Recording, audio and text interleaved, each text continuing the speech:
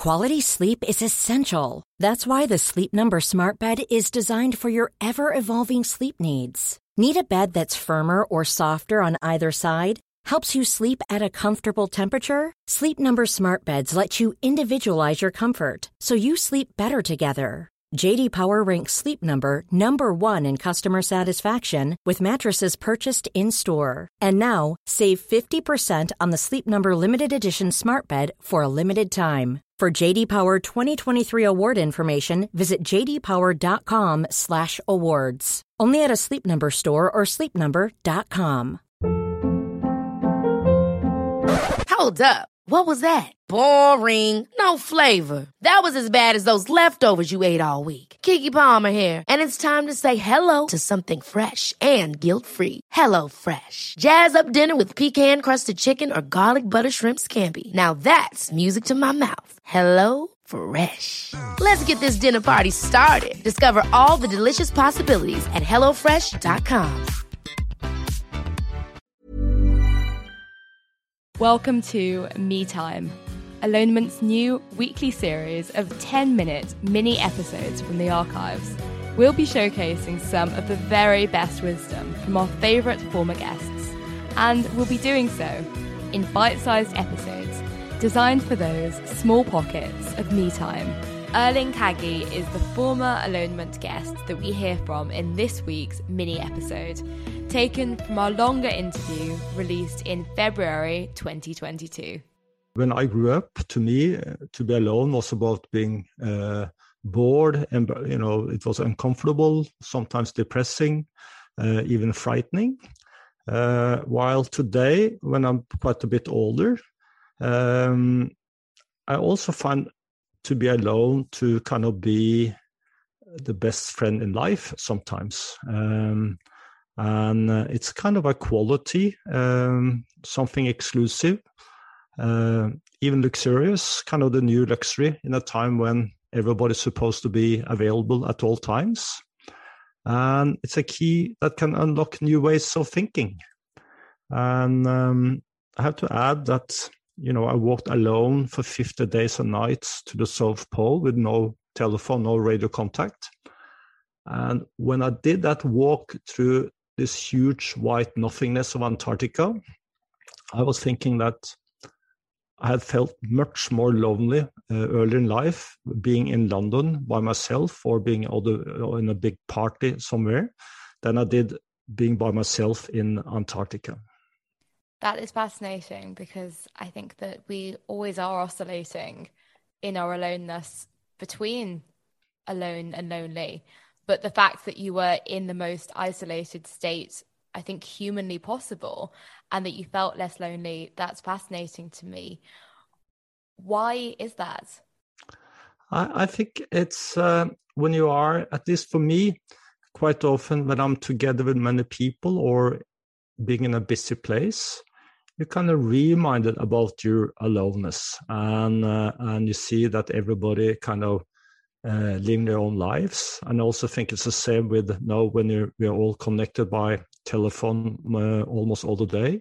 We see how other people are living their lives, or actually not living that way, but they kind of act like they're living that way. And that also, I think, creates a lot of feeling of being alone in a negative sense. But when you actually manage to pass that threshold, so this feeling of being uncomfortable or bored or frightened by your own aloneness, then it feels rich.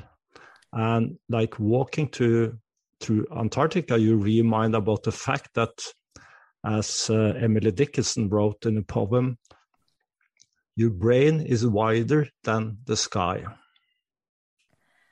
I saw that quote in your book, Silence, I believe, and I wasn't quite sure what was meant by it. How do you interpret that quote? I think, everybody should have their own interpretation of it. My interpretation is that, of course, the skies, the universe is kind of going on internally and even expanding. But your inner universe, you know, in your mind, your body, your soul, that's another universe that kind of goes further and further into yourself. And to me, that universe is just as mysterious and huge and hard to grasp as the universe that is stretching out into all the stars and the planets. And I think that's quite often easy to forget. I think, you know, we tend to forget about our own greatness. That's my experience after having traveled to more than 100 countries and talked to thousands of people. Of course, some people are overestimating themselves, but I think most people are underestimating themselves and the possibilities they have in life and in their brain. When do you suddenly cross that threshold? You described it as a threshold a bit earlier, but when do you get past the point of the initial fear of being alone, the bit where being alone is lonely, and the point at which I think you describe in Silence how you begin to confront yourself and your fear of being alone in silence? How can you put a number on that? Does that take however many days, or is there something more to it that allows you to cross over into that threshold? Yeah, you can. I think you can put a number on it, or I'm certain you can put a number on it. And to me, sometimes it takes only maybe half a minute or a few minutes. Other times, like an expedition, it could take a day or 2 or 3 before you kind of cross that line. But then I should add that to be alone for humans, to sit alone in a room doing nothing, that has always been a huge challenge for every human. Like I also write in my book about Blaise Pascal, the philosopher, who wrote about this in the 1640s, like 350 years ago. And he said the origin of all problems for humans has to do with the fact that we cannot sit alone in a room doing nothing. And instead of doing nothing, we start to do something. And that's the beginning of all our negative challenges in life, all of the problems. And of course, that was a big challenge 350 years ago. But today, with the smartphones that we are supposed to be ready, available at any time, this has increased dramatically. So for you and me, and I think for all the listeners, you know, we all experience this feeling that the present hurts. And that's a fact. And, you know, I'm struggling with it too. But then you just have to go through this kind of difficulties. And I think then, not all the time, then quite often, to be alone can be enriching. And to be alone is about getting to know yourself, while to be with other people all the time is about living through those people and quite often forgetting who you are. Like, you know, today,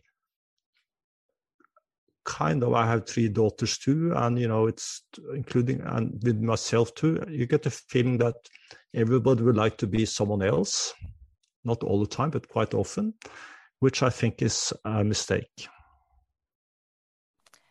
Yeah, I think social media almost encourages that, because immediately you are looking at that screen and it is that sensation of looking into this almost showcase of all the different ways you could be, all the different people you could be. And there's an algorithm which feeds you the prettiest, the slimmest, the most successful. And it's very difficult, I think, to actually focus. It is. I think the happiest group on earth are 15-year-old girls that has to live through all this. The unhappiest people. The unhappiest group. Yeah, I have 3 daughters. They're all past 15 now. But I think, you know, life is tough for anyone throughout, you know, from you're born until you die. Life is hard. But I think to be a 15-year-old girl living through all this pressure, and also being this scared about being alone, that you always have to be with someone, always have to get confirmations through social media, etc., etc. I think that's the toughest ever. Wow. I mean, I think that finally we have enough sympathy for 15-year-old girls, because I don't think often it's discussed how difficult it is to be a teenager. Obviously, some people nerve has it much tougher. It's not that, but I think in general, as a group, I think it's life really feels fragile when you're 15 years old, and you think all this is normal. And do you think it is so much harder? Do you think it is? I don't really know how to sort of quantify that, but compared to when Pascal was writing in, I think, 1640, do you think it's that much harder for someone to sit in a room alone now because of social media? Because it's amazing, I think, that even he was writing about that back then. Yeah, but I think it has been hard forever. But I think today, because, we are literally addicted to our phones. And it's a proper addiction in the sense that tens of thousands, maybe hundreds of thousands of the brightest minds in the world are working day and night to develop apps and games, etc., to get us addicted.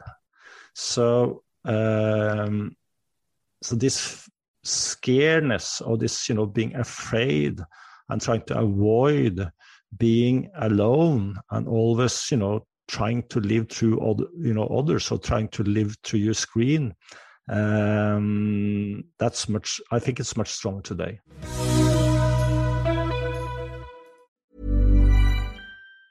Ever catch yourself eating the same flavorless dinner 3 days in a row? Dreaming of something better? Well, HelloFresh is your guilt-free dream come true, baby. It's me, Keke Palmer. Let's wake up those taste buds with hot, juicy pecan-crusted chicken or garlic butter shrimp scampi. Hello Fresh. Stop dreaming of all the delicious possibilities and dig in at HelloFresh.com. Let's get this dinner party started. Even when we're on a budget, we still deserve nice things. Quince is a place to scoop up stunning high-end goods for 50 to 80% less than similar brands. They have buttery soft cashmere sweaters starting at $50, luxurious Italian leather bags, and so much more. Plus, Quince only works with factories that use safe, ethical, and responsible manufacturing. Get the high-end goods you'll love without the high price tag with Quince. Go to quince.com/style for free shipping and 365-day returns. Imagine the softest sheets you've ever felt. Now imagine them getting even softer over time. That's what you'll feel with Boll & Branch's organic cotton sheets. In a recent customer survey, 96% replied that Boll & Branch sheets get softer with every wash. Start getting your best night's sleep in these sheets that get softer and softer for years to come. Try their sheets with a 30-night guarantee. Plus, get 15% off your first order at bollandbranch.com. Code BUTTERY. Exclusions apply. See site for details.